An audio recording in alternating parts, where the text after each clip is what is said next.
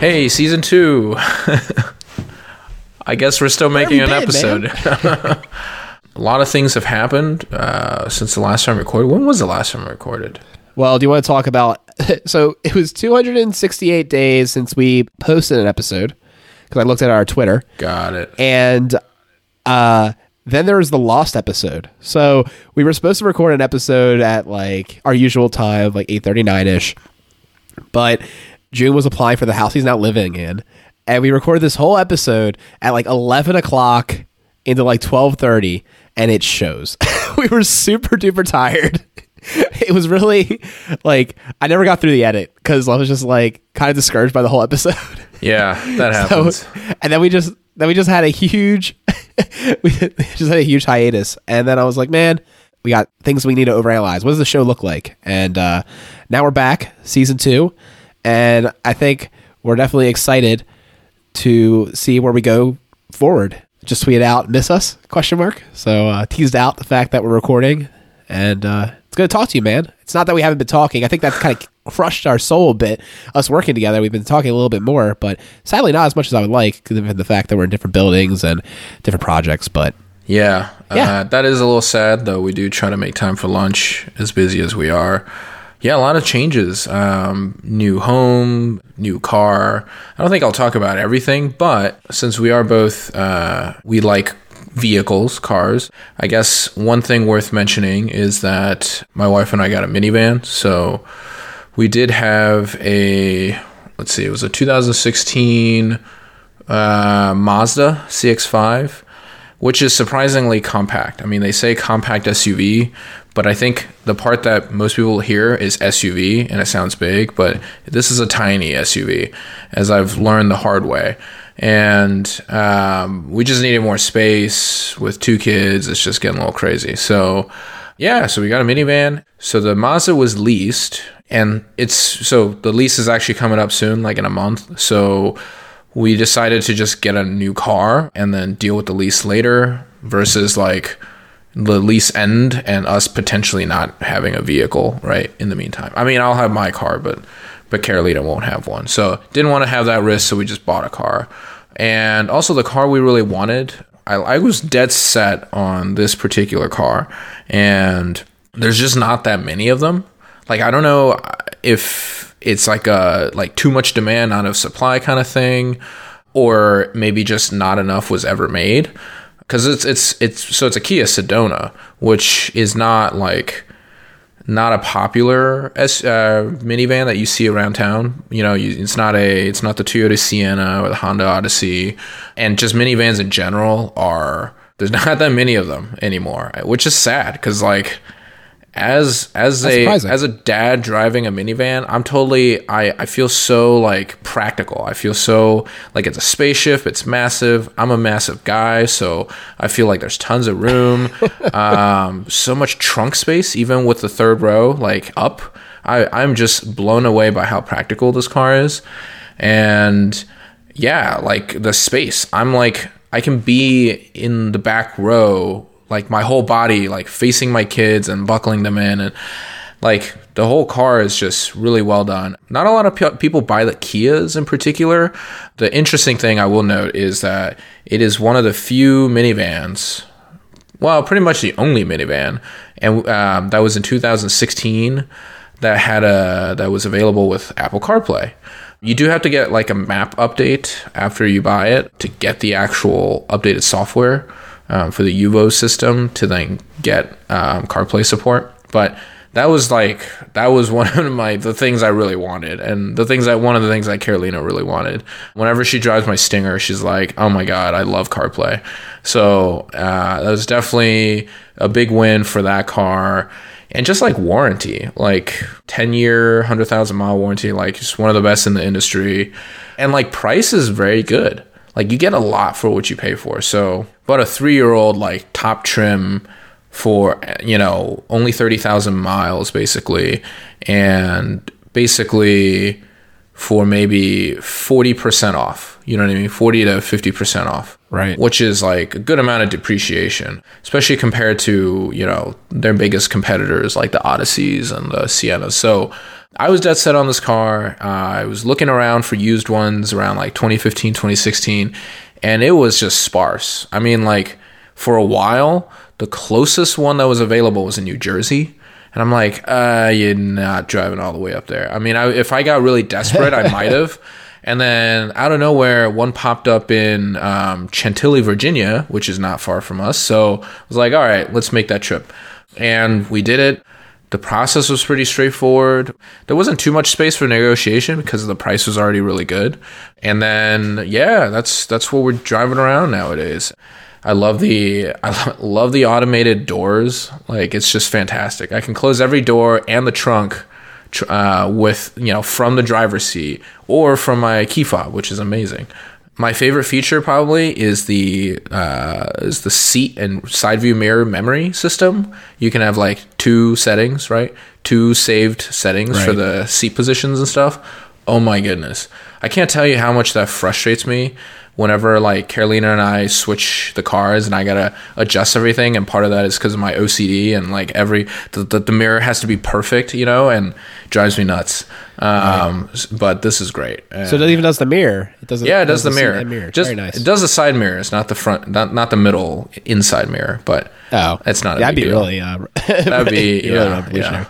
I never heard of that. Yeah, no, it's just fantastic. Ventilated and heated seats. Dude, the heated steering wheel. I've never had heated steering wheel, but it is amazing. I don't know if you have it in your car because yours is a fully loaded car. I don't. Right? It is fully loaded, but at the time that meant nothing as far as the heated steering wheel. There was no amount of money they would put it in there for you, and it's a bummer because they offered it at the Mazda 6 level.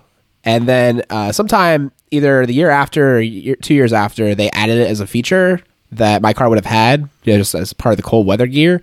And I was like, that is the only reason that you talking to me about like trade your car, get a new one, would like be even remotely interesting to me is for the heated steering wheel. Everything else about it is literally identical. Yeah. But like the heated steering wheel, like I was never really considering it, but I was like, at least there's one delta. Man. I don't have it. I definitely wanted it in the future. I wanted it then. It just wasn't offered in the car of my preference. It's funny, though. I want to talk about the fact that your minivan is 3 years old. I thought at first you're talking about your 3-year-old being excited about the minivan because, good golly, when I went over recently, he was like, Alec, have you seen our minivan? He like ran over to the window and pointing at it. So it seems like it's a hit with the kids. Oh, yeah. Yeah. Big hit with Gabe. Like, it's a spaceship for him, literally. He loves it. And he's like, telling strangers off the street, like, hey, did you know my dad got a white minivan? Like, it's such a cool minivan. Like, utter strangers. And it's fantastic. But, yeah, it's great. I love how the truth comes out that you have a white minivan, because that's my only gripe about it. It's like of all the colors. But that's what happens when you buy used. You know what, I though? understand. That model, and I looked around, right? Like, I looked a lot, saw a lot of different colors, right? Color options for that car. The white, honestly, is one of the best ones, I think, in my opinion. There's, like, a poop-colored one.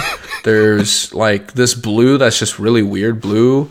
And then, I don't know, there's some other, like, black is just not, But this white, man, looks great with like because the high trim, like highest trim ones, you get like all the chrome and stuff, and like that chrome looks good with the white.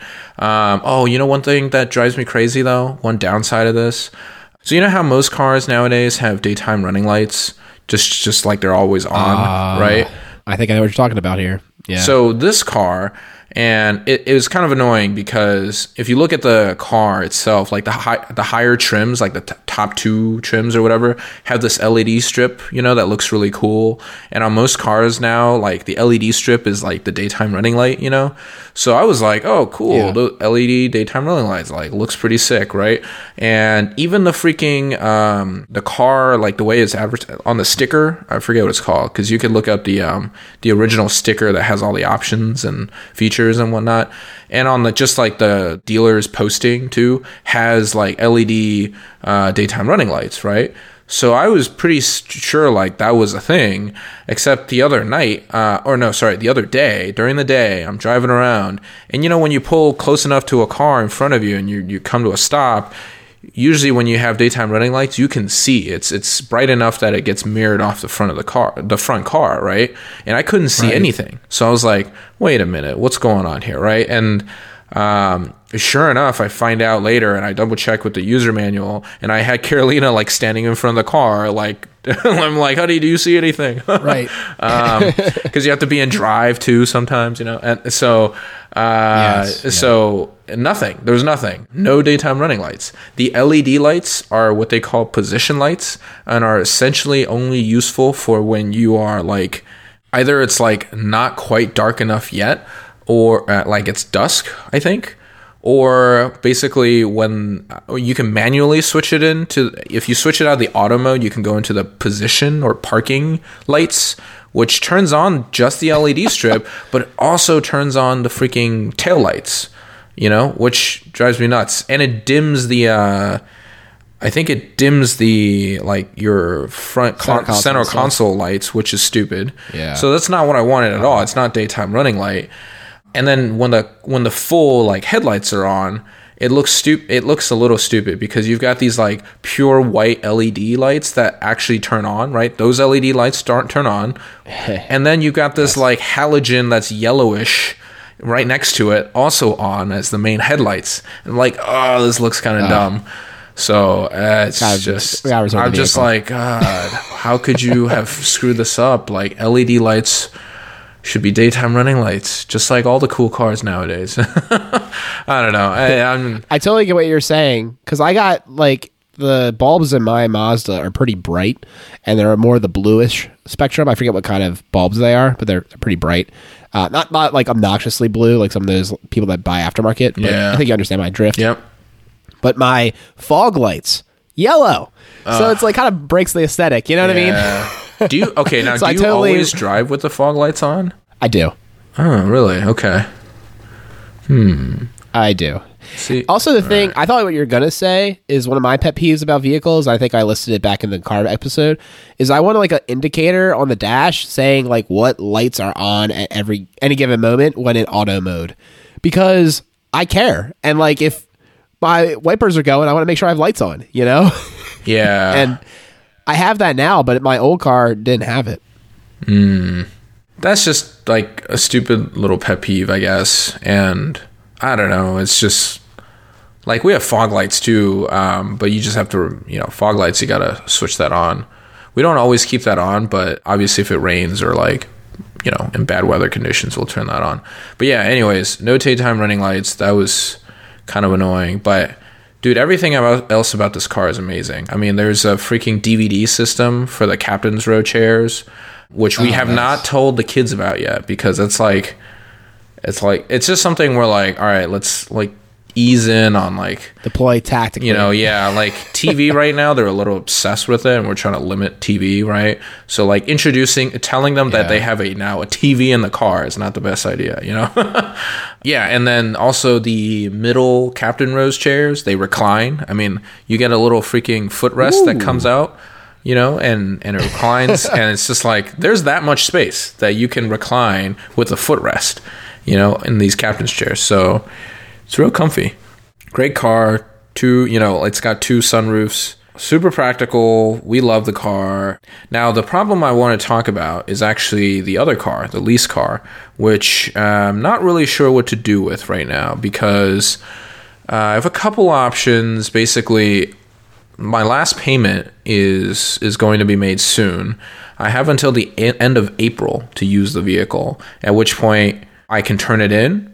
So turning it in basically means I'm going to have to pay whatever repair, like extra wear and tear costs that they assess, right? Plus like some $500, like, what do they call it? Disposition fee, right? So I'm looking at at least $500 of net minus $500, right? Plus whatever, costs that they're going to slap on for like, any kind of excess wear and tear. So that's one option. The other option is basically I can just buy the car outright and then sell it. And if I buy the car outright, I don't pay a disposition fee. I just pay like some $50 document processing fee. But then it's basically like, okay, I pay the agreed upon buyout price of the car that was agreed upon 3 years ago when I signed the contract. So that's kind of an interesting option. So that option branches into two other options, which is, okay, let's say I buy out the car, then what? I can sell it privately, or I can try and sell it to CarMax or whatever, right? So I've already basically looked at the CarMax route. That's definitely a no-go. Way too low of an offer. Basically, I'd be netting minus $2,500, right, if I sold it to CarMax. Right. So that's why it's a non-starter, right? Now, if I sell it privately, like, here's the thing, like Kelley Blue Book, I've always kind of just like looked at it, but always took it with a grain of salt, right? Because Kelley Blue Book, I don't know how it's compiling its data, but it oftentimes doesn't actually match the real market data, right? At least from like a posted price perspective. Because if I look at a 2016 CX-5 with the trim is mine, with the number of miles, and condition is good or whatever, it's like super low ball. I mean, I'd be like breaking even with the buyout price, right? Which is like $14,500, right? So that's one thing. But then if I look for like cars online, used Mazda CX-5s online, again, same conditions, same number of miles. It is like they're selling for like close to $17,000. I'm like, okay, maybe people negotiate it down a little bit, but not that low, right? So I'm like, all right, Kelley Blue Book, you go off to the side, and I'm thinking like, if I can sell this thing for even $16,000 or $15,500, right? I can make out with like $1,000 or $1,500. Right? Like net positive. And that's mostly because I've actually put fewer miles on the car than I could have, right? A lot fewer. Because, like 12,000 miles a year, 3 years, 36,000 miles. We've only put like 24,000 miles on this thing, right? So it's why like it hasn't depreciated as much, which, most people say, well, then maybe buying it out and selling it is the better option. So, but then you're dealing with like selling a car, you know what I mean? Like selling a car privately, like what is the amount of effort, time, and just like pain in the ass what is that worth, right? Is it worth the net the delta between the option of buying it out and selling it privately or just returning the car, right? And the net delta would be like, well, I feel like we talked about this back in the old car episode when you were selling your Mazda. And that you were like, yeah, like, trading it in would have been one thing, but I sold it privately. I made a little bit more, but I don't know if it's worth it. I'm a little scared about this because you're adding that as an option, whereas I guess like there's a clean way out where you lose, I guess, the $500, which is a little bit more than I expected. Well, plus that's minimum. There's going to be like excess wear and tear. I guarantee they're going to, because they want me to like, they're going to say, oh, it's going to be like $1,000 to like do all this work. Or if you lease it from us again, we don't have to charge you that or whatever. You know what I mean? That's their like, that's their bait into getting you to lease again or buy another car from them. Man, so much scheming. You know what you should do, man? You should post it right now at work and see if you can make a quick sale there. That's like funny. No joke. See if you can sell it before it's even time, because this is totally a thing. People are selling cars all the time on Cooler, and if you could sell it in-house, it's easy. Well, I don't think people would be really appreciative that like I'm selling a car, but I don't own it yet technically, right? Like I'm still leasing the car. I haven't actually paid it off yet to buy the car. That's the thing. Can you not expedite that process? No, dude. So that's the other thing. I called Chase the other day, right? Who owns the lease, and I'm like, so how do I pay off the car? They're like, yo, you got to mail us the payment, final payment, and then we'll mail you a clean title, I guess, or however that works. And I'm like, good Lord, like just the postal time, right? Of two of those transactions, that's going to be like 10 days. So I don't think someone who's looking to buy a car would appreciate that. Like it's going to take them, 2 weeks to get the car. You know what I mean? So I don't know. I feel like if I'm going to sell it, I would have to just like commit to that and buy out the car. Potentially. Yeah. I see what you're saying. I don't know how many people are in that big of a rush to get the car though. You'd be surprised. I'm looking at like $1,500 to $2,000 in a delta between the two options, right? So question is all that work worth $1,500 to $2,000? I don't know. Like, because, there's all the initial capital that, you take pictures, you post it on a bajillion different websites, and then you're just dealing with like, fake buyers, right? Like scammers. And then here and there's a few people who are legitimately interested, but then they're like lowballing the crap out of, the offer. And then like once in a blue moon, you get like someone who's actually reasonable, and they come, they test drive it, and then they don't respond.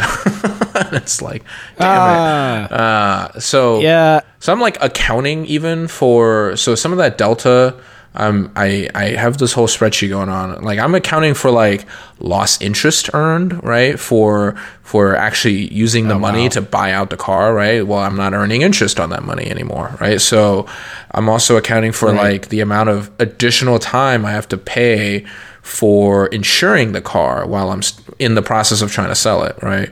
That could be like a week, that could be months, right? Depending on what the market's like. That's actually problematic. Yeah. I lean on don't even bother.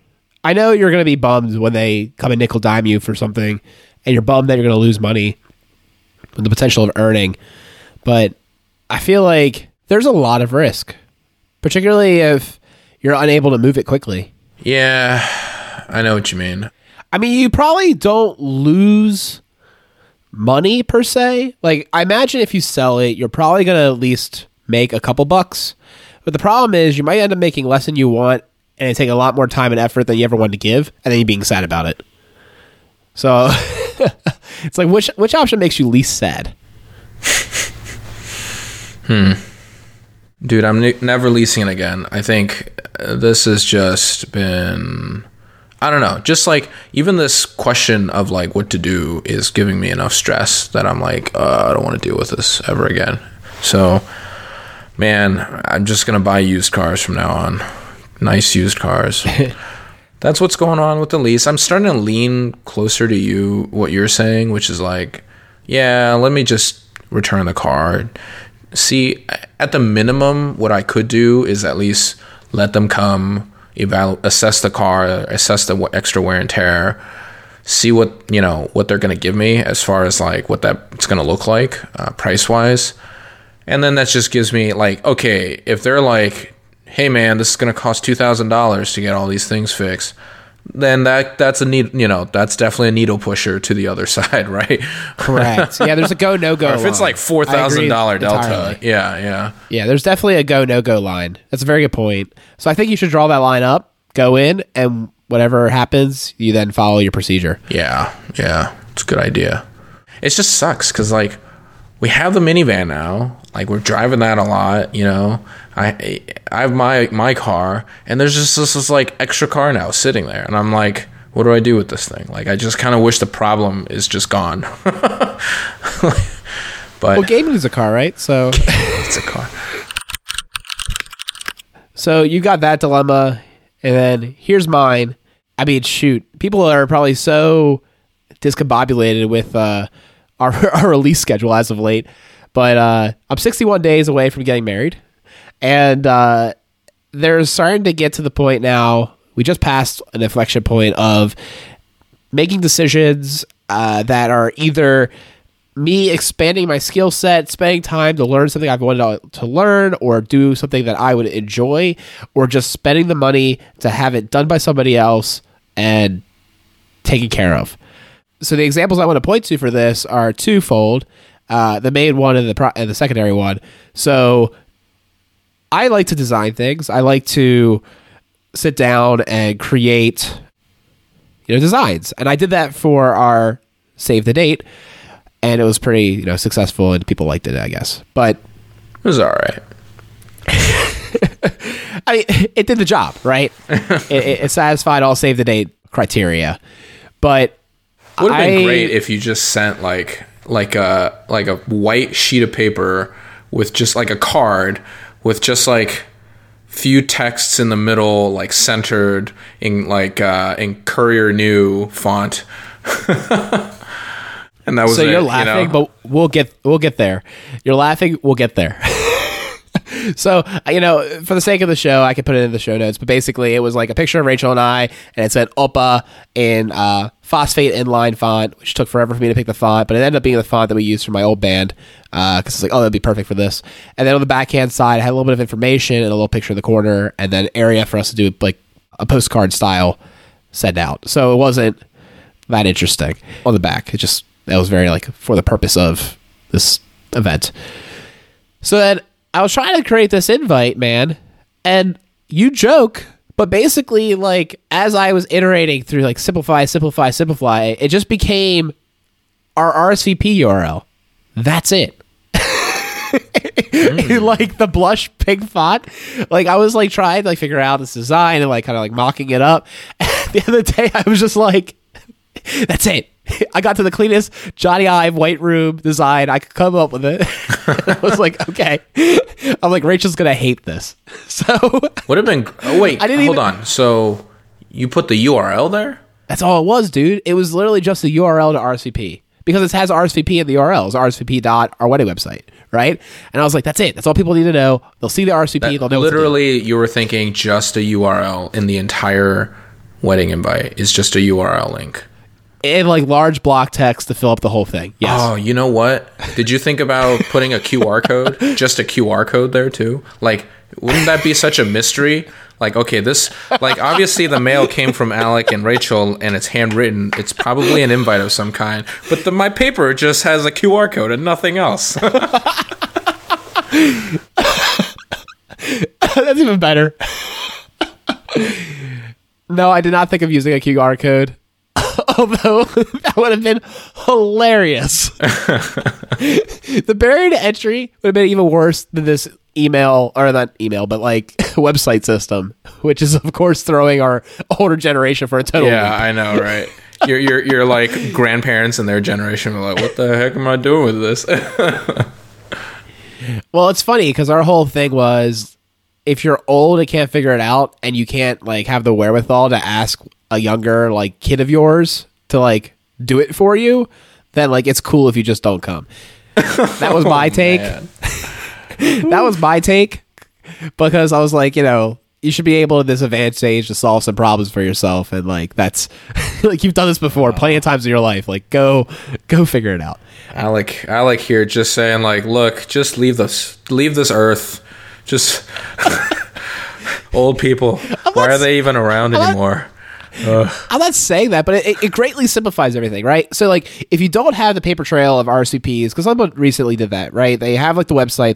They want you to do the website, but they also include the little card for the old school folks. And I'm like, now you have 2 data points. You can't have that. You can't have that. I guess, like, what they do is they go to the online system. They update it there. But, like, no, you're going to just go RSVP. And people have been texting me, and I'll be like, that website has some questions for you to fill out, so it'd be really great if you could just fill that out. And that's the other thing. Like, once you get to the website, like, people have gone to websites. People, like, it's a thing that a lot of my older generation has done. It's just a form. Like, you filled out a form before at the doctor's office. It's the same thing.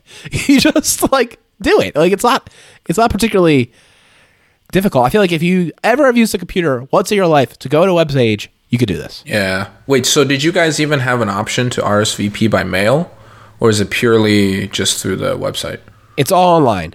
No mail. Right, okay. Because that would have cost us more money. Yeah, it would have cost us more money to make the little cards. That was the other issue. I mean, I'll be honest with you, man. We're not trying to spend like an arm and leg on all this. It was already expensive enough. Like, it's like a $200. Like, the cheapest you could do it for a size of our wedding. We were sending out basically 100 envelopes. Like, the cheapest you could do is basically like $200 total by the time you buy stamps, the envelopes, and even the printouts that we did. So, like, we're not trying to like set the world on fire with these invites. Like, at the end of the day, you're gonna throw most of it away, maybe put it on your fridge. But anyways, I was trying to design this thing, and it came down to this really basic thing, and I was like, well, that's not really fridge worthy, so like, bad design, right? So what ends up happening? Well, Rachel had shown me a few online that she kind of liked, and I was like, I don't like them that much. And then we were searching, and she found this cool design on Etsy. It was like a $4 template, and I was like, I can work with this. It was a nice like beginning of the invite, like the border with the flowers and stuff. I was like, oh, I like this, and the fonts didn't suck. So then like I utilized their online editor and I kind of like modified it decently, like not insignificantly, to create the text the way I wanted it, but still using like the fonts of their theme. And I think it came out nice. So I was really pleased by that, but I was a little bummed that the designer in me never got to do it. And I even thought about hiring a designer for this because someone I respect online, they showed their wedding like brand afterwards, and they had these like really cool through line of design from like all their different like stationery, and it like extended to the actual wedding. And I was like, oh, I really love the way they did that. Like, I thought it was absolutely beautiful and like well done, and it was like super inspiring. But like at the same time, I was like, well, they probably spent like a couple $1,000s on a designer to do all this for them, and I'm not trying to like, I'm trying to do this as cheap as possible. Basically, I'm not trying to do that as much as like that interests me, but I was like, I could do it. I design, and like the extent of my design was creating the little like seal stamper that we used on the back of the envelope, so we didn't write our address a million times. Like, I designed that. Nice. I would say if you can come up with, I think the one thing that you could design would be like a logo, you know, for you and Rachel. Like a logo for the two of you guys that you can have on the website, that can be on the, you know, save the day invite, whatever. And we do. Yeah, it was good. on all those. Yep. Yeah, so we have the RNA. It's like the Sagayoti font that you find on iOS, but not the Mac. Fascinating.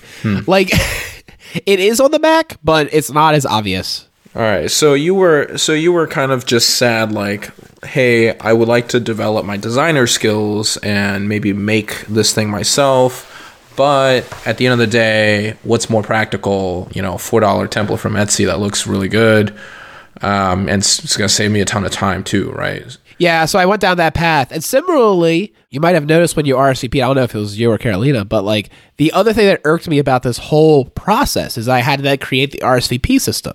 And I had a few requirements, as one does. And I couldn't find a solution that solved all my requirements. So I had to pick the best thing / what I had invested enough time into that I was like, that's it. That's the one, right? So I had RSVP'd for another wedding recently using Zola, and I was like, okay, I will create the Zola like website for the sole purpose of using an RSVP. And spoiler alert, that is what we ended up using.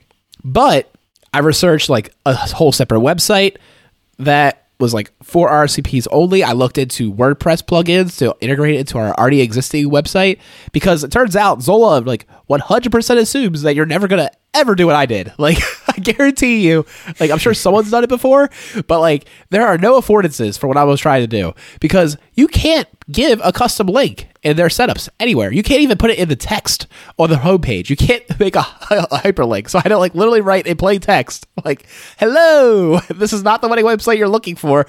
Go here. But it's not a link. You have to like copy and paste it. Like, there was zero way for me to provide a link on that page. There was zero. Wow. So that was really bothering me. I tried really hard to like see at the end of the survey if you could like redirect to a website afterwards and like send it back to my website. No, that's not an option, because why would it be? Like, it totally makes sense in the website, like in the notion of them using their website as a full stack, not just like as a purely RSVP system, nothing else. So I tried using a WordPress plugin, but they all were like kind of garbage, and like the reporting back didn't seem nearly as robust. I couldn't find anything that satisfied all my requirements. But the whole reason I like made the whole Zola thing, I was kind of happy with it. But then listen to this. You properly capitalize, like title case, your meal option. But then in the drop down, it's like the first letter is capitalized and it's all lowercase from there, baby. Like, it doesn't matter what you type, but it actually like deploys, it does that. And it was irking the crap out of me. Wow, I couldn't stand it. Yeah. And the worst part is, like, when it reports back to you, it has the right casing. But for some reason, in their like CSS, it does that to it in the selectors, and it was really ticking me off. That's like, that would drive me nuts. That inspired the whole cascade. Like, I was happy with it until that one point, and I thought like I just screwed it up. And then I was like, no, I would never have done that. And I went back. Sure enough, like, nothing I did mattered. It never fixed it. And yeah, I was really bummed out about that. But nevertheless, we went with Zola because I was thinking about writing my own plugin at that point, right? Like, I program, I could do this. WordPress, here we come. PHP, let's go. And then I was just like, who are you kidding, dude? Like, you're not doing this. You're not coding your own RCP system. You're crazy. Man, that sucks.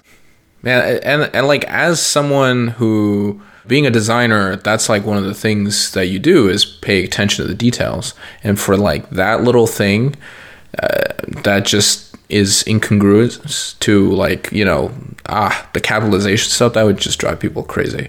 That would drive any designer nuts, I think. Yeah. But anyways, yeah, that's interesting. Like the general topic of just doing something yourself. Like, so it's interesting because you make the distinction that it's not just doing something, but it's doing something to develop the skill. Like you're actually developing a skill versus just doing it because you think it's interesting, right? Or just essentially spending money to pay someone else to do it. And I feel like I've met people of totally different opposite spectrums of this in my life. I don't know if you have as well.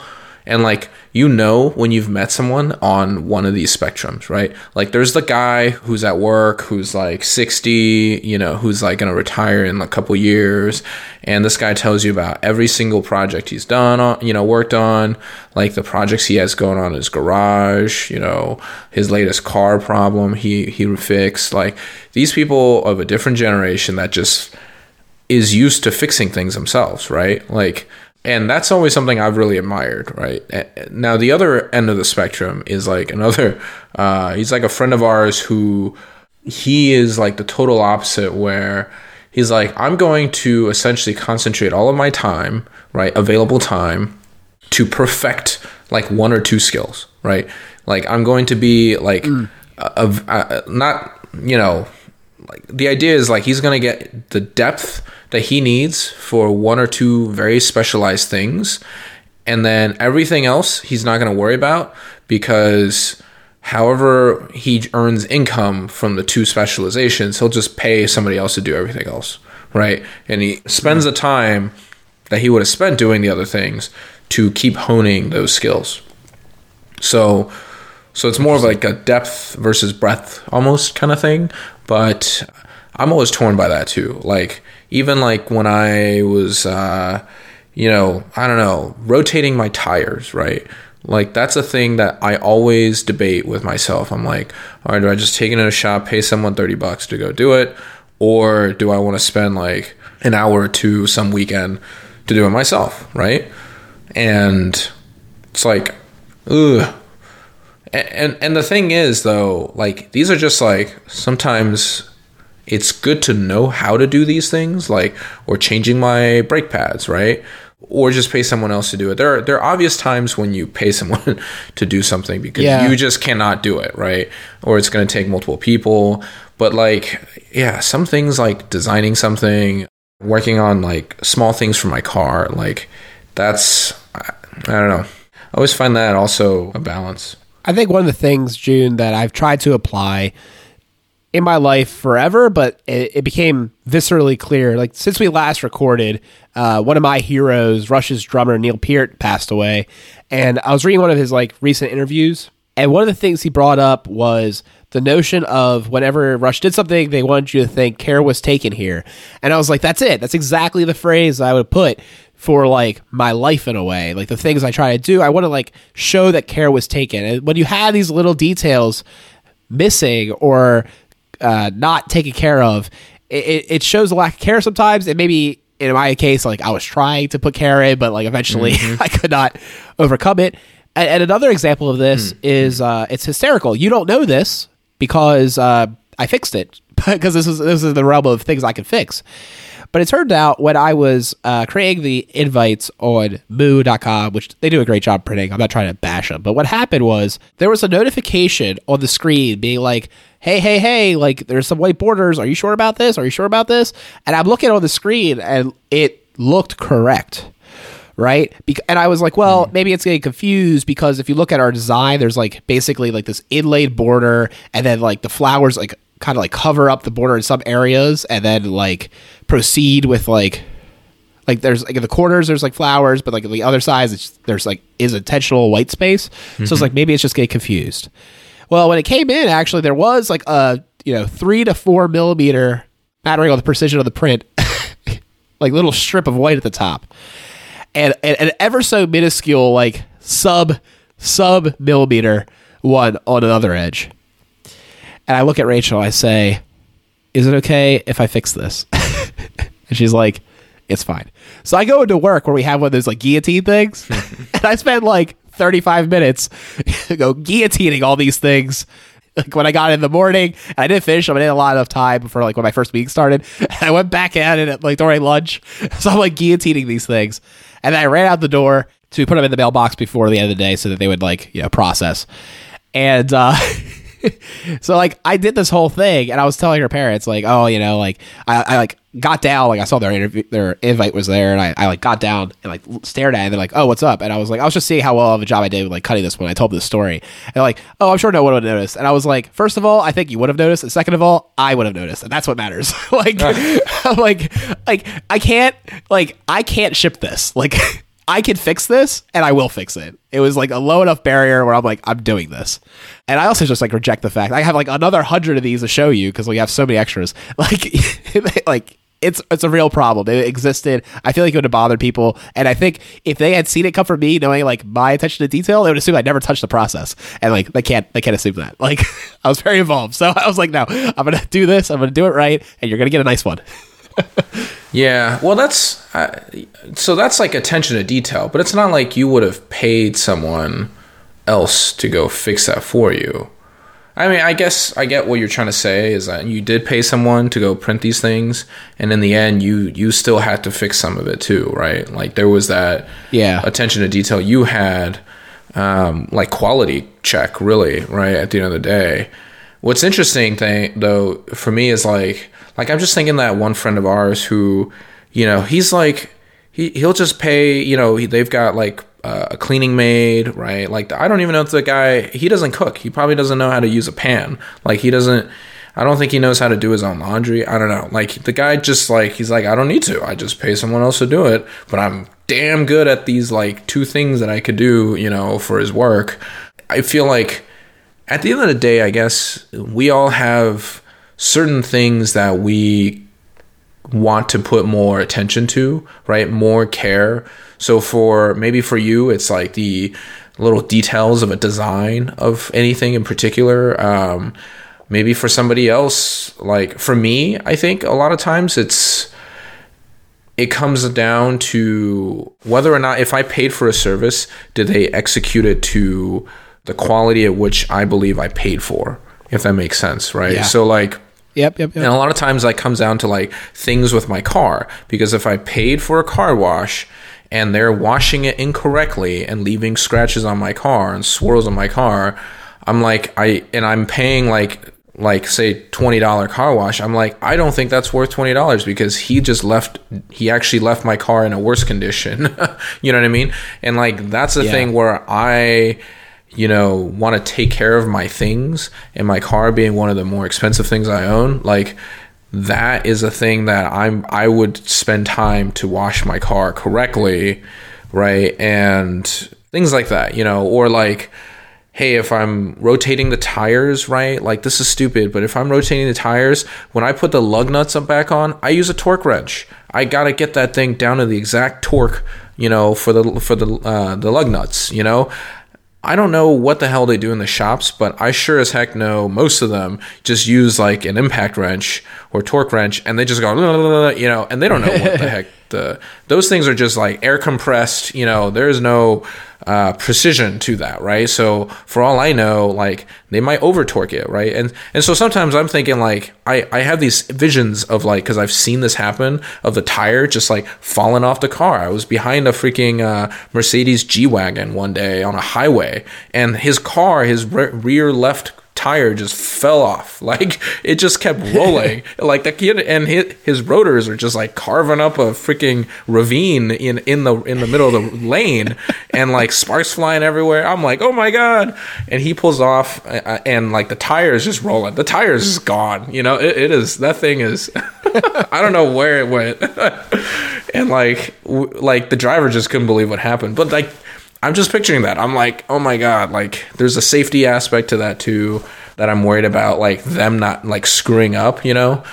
So, but that, yeah, a lot of times it's just like, okay, if I paid for a service, are they going to do it? I mean, a lot of times if it's a discount for something, I'm not going to complain about it. You know what I mean? Like, all right, if like I'm getting an oil change, synthetic oil change for $15, you know, there's no way. All right, I'm just going to have them do it. Right. I totally understand what you're talking about, man. It makes a lot of sense to me. There's been times where I can't think of the greatest example, but I'll think about it sometimes like when I'm at the Apple store, right? And I think about the way that they're like setting the table in front of me, or the way that they're, treating me as a customer. I just think to myself, man, like, back in my day, like I would have done a totally different thing here. And like, and I get what you're saying. Like, that's a different kind of example than what you're saying, but just like the frustration when you pay for something and they don't do it the way that you would have done it. Mm-hmm. It can be really challenging. Or even if you don't have to pay for it, like you said, sometimes it's discount. Sometimes you're like, there's like no price for some things where you're like, it needs to be done this way.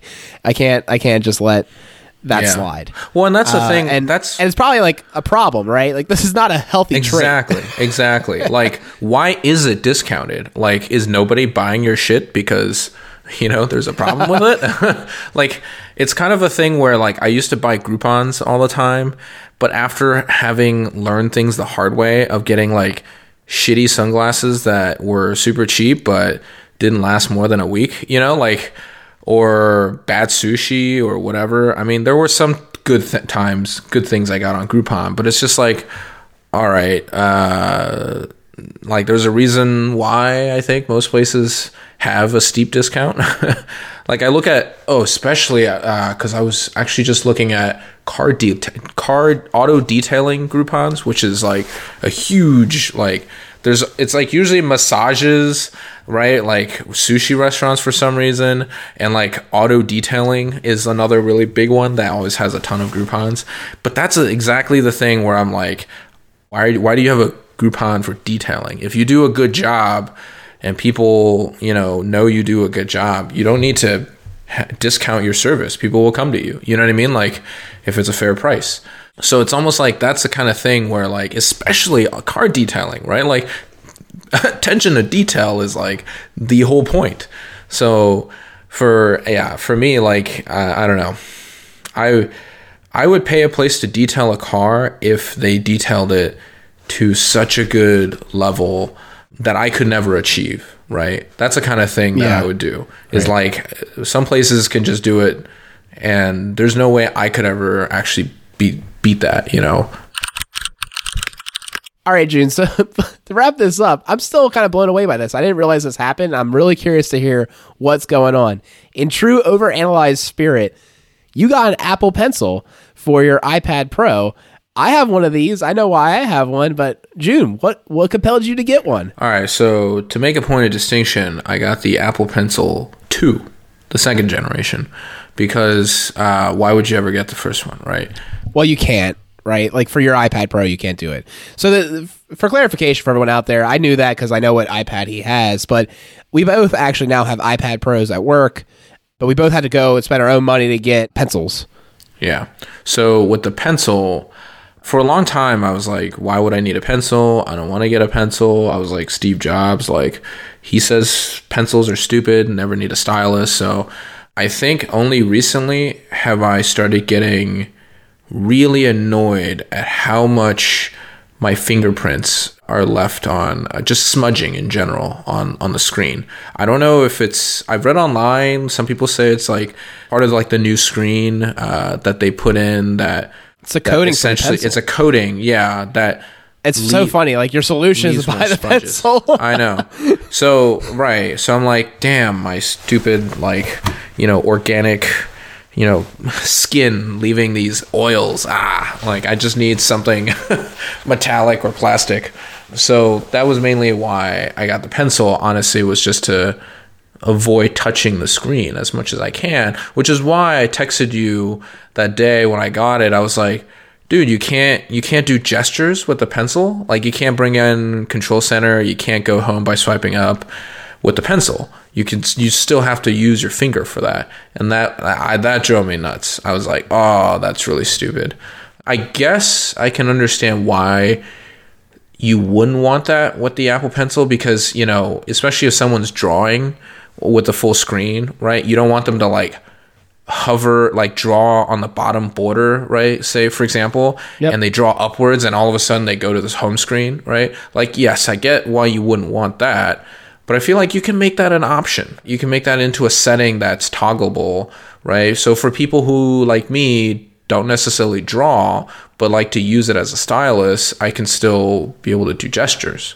That's a wish. That would be my wish list for them to have that. So is there a reason why you didn't get an old school stylus then? Oh, yeah, easy. Because like none of them can do what the second Apple Pencil does, in both like from just a charging perspective of how it snaps magnetically to the side of the iPad, which it's just so satisfying. Like the thunk, like it just latches on and it starts charging, which is great. Like you effectively never have to worry about the charge of the pencil because it's always fully charged.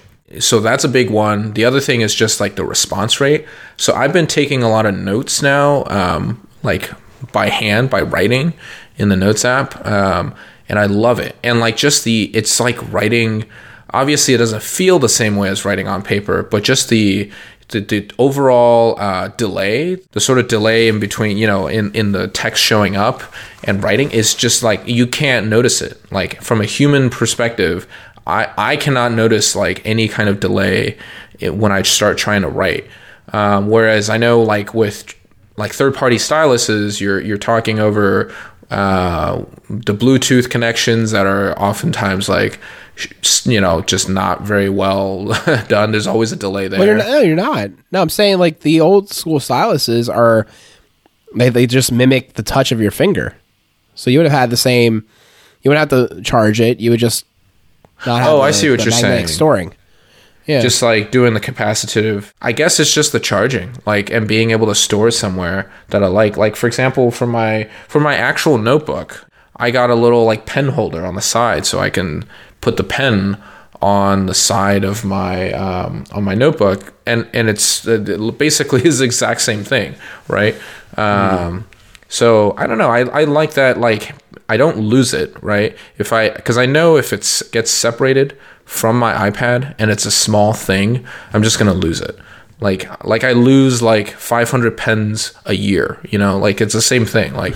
I have this problem of like keeping track of pens and pencils. Yeah, without sticking a little like loop on your iPad Pro, then I get what you're saying. And I feel like the styluses I've used before also, they're never like fine precision point, right? So they always had, either it was like the, you know what I'm talking about, like the end of a pen, right? That has this like weird, like bulbous, like fat, like it squishes, outwards and things. Like it was either that or, and so when you couldn't write with that thing because there was like too high of a coefficient of friction with the screen. Or it was like you get these ones that have like a little like circular like clear plastic thing at the bottom at the end, that you kind of drag along. Like, so I don't like the look of that. Like the pencil is just like aesthetically pleasing. It feels perfectly balanced like an actual pencil, and like I did draw a couple times, so I feel like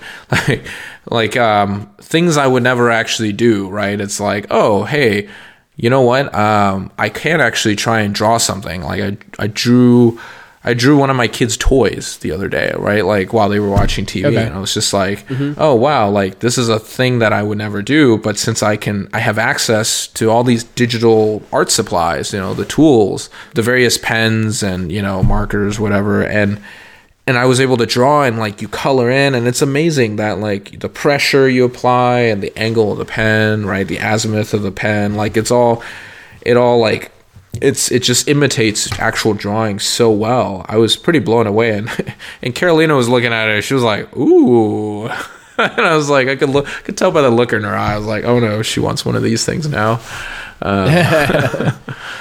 So it is nice, and I'm glad to hear that you're using it that way. So after you found out that you could not do gestural navigation with it, you still found use cases that made it worth it. I think so, because yes, I couldn't do the gesture, which sucks, and maybe there'll be a future update where that does become an option. I don't know, who knows.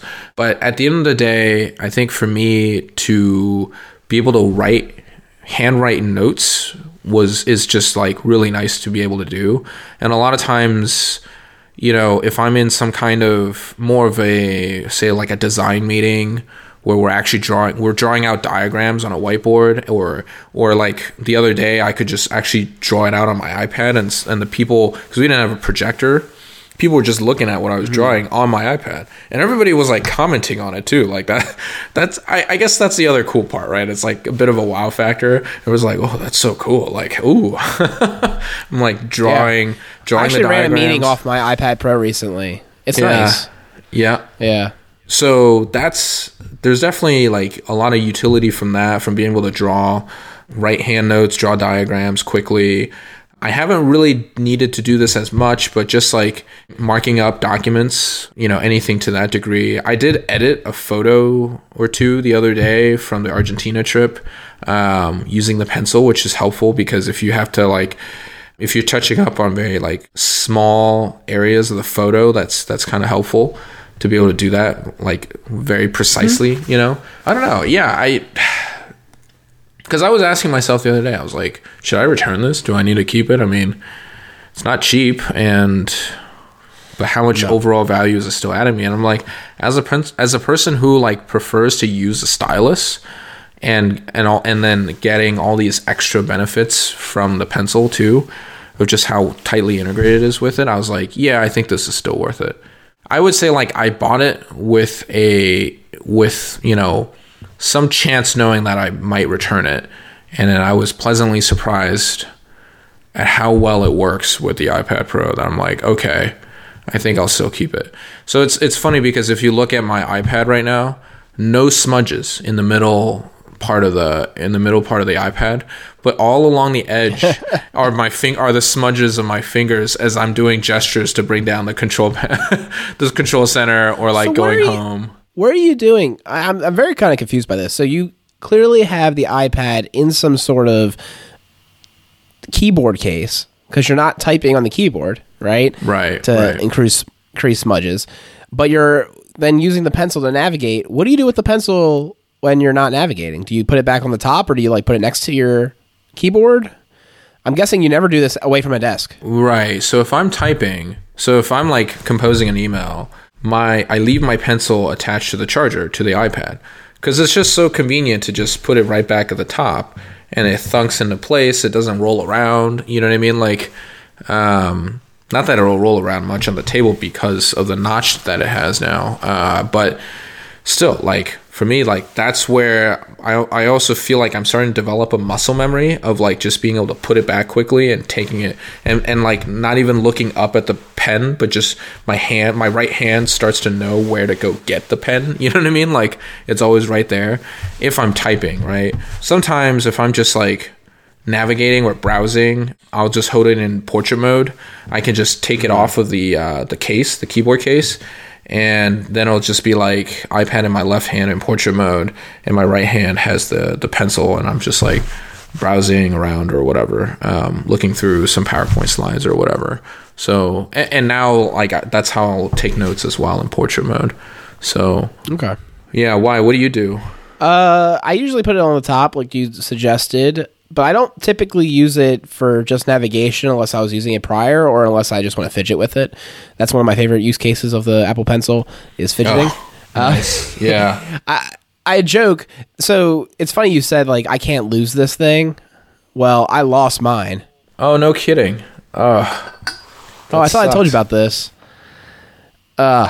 Yeah, so like long story short, I was at the airport and they decided to like, frisk me for whatever. I set off a flag in the thing. So they were like doing their whole like procedure. It was the most invasive procedure I've ever had. I didn't have to like disrobe or anything, but like, they did a whole pat down, like very thorough. So, of course, like they're doing this monstrous ordeal with me and being considerate, Rachel like packed up my things. And my mom was there too. Like they packed up my stuff so that when I was done, I didn't have to go over and investigate and like take care of it. Yep. And I have gone through the airport enough to know that when I put my iPad in, I always take the pencil off. And on flights, unless I'm using the pencil, I will also take it off and put it away so I don't like lose it. Wait, why? Hold on. What? You take the pencil away from the iPad when you put it in your backpack? Only on flights. Only on flights because I've already had one incident where like we had some turbulence. My iPad hit, the pencil flew off, and it like rolled away, and it was kind of a pain in the butt to get to. So like unless I'm actively using the pencil for audio editing purposes on a plane, which I do from time to time, it's away. I don't like just leave it on the top. But also, I take it off the iPad when I'm going through security because turbulence. I'm sorry. You had turbulence strong enough that it knocked the pencil off from the top of from the side of your iPad, where it was only because it hit only because it hit the seat in front of me. It didn't like fling. Okay. No. It didn't fling off. Yeah, that'd be ridiculous. I was like, Jesus, were you like crash landing? I survived many a tale. No, that's what happened. So basically, I've been putting it away, and so they pack my bag, and it's great. And I don't like do my whole like OCD check of like I got everything.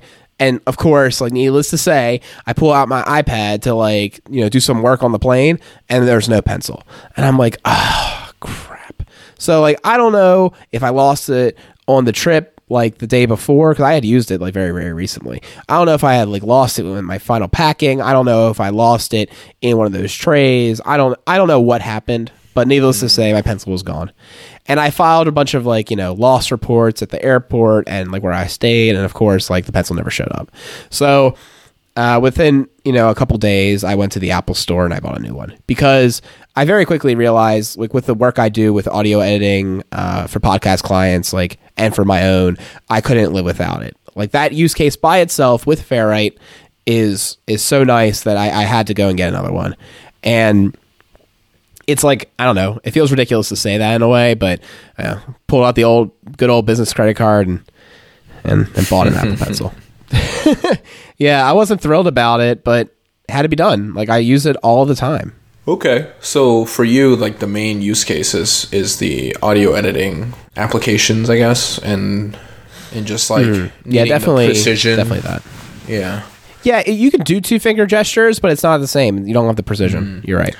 What I would wish is that there's more options to program the double tap on the pencil too, like outside of just like in Notes to switch, from two different, pencils or the eraser and the pencil. Like I wish you can do other things as a gesture that controls other parts of the iPad or in other apps. You know what I mean? Yeah. So you're basically asking for the shortcut control you can assign to additional clicks on a mouse.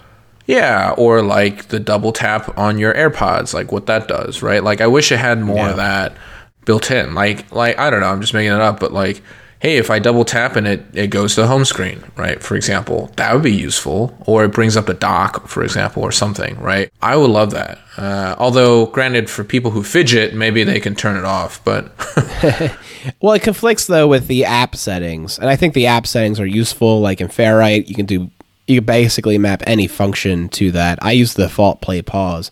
I played around, but I found play pause to be the nicest for that because then it kind of acts like a remote control. So I'll be editing and I can just have like the pencil like by my side, in a very relaxed position. I'll be listening to the podcast, and then like if I hear an edit point, I can just like double tap and then like look down and make the edit real quick. Because sometimes I edit like while doing other things. Nice. Okay.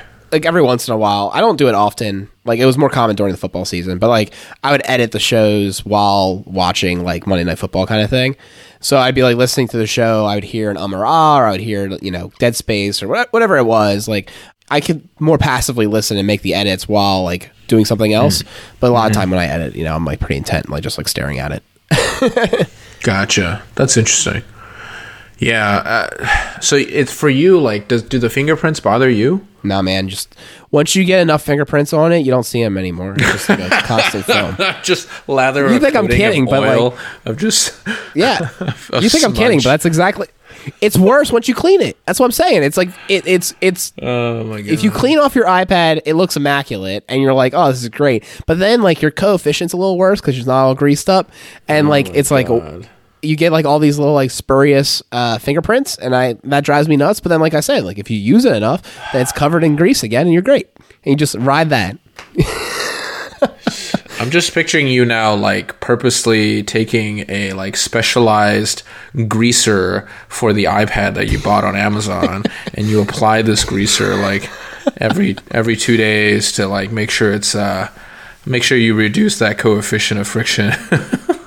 That's hilarious. I never would have thought it that way. To me, it's like the smudges just dull the colors, like this very expensive, beautiful display.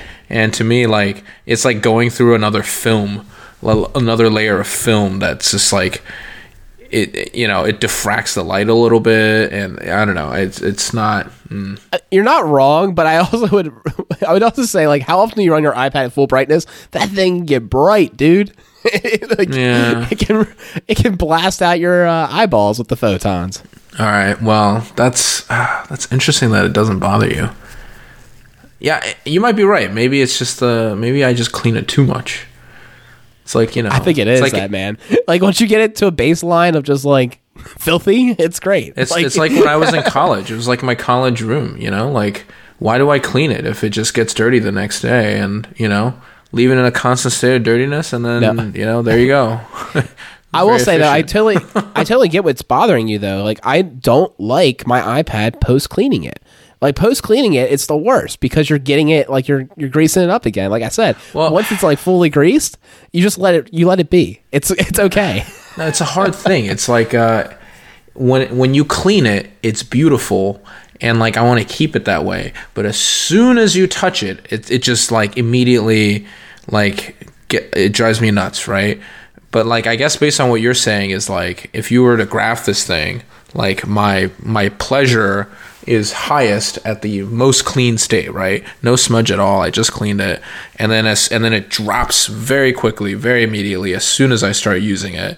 But then you're saying like don't clean it, and eventually over time, as you use your fingers more on the screen, that actually starts coming back up again.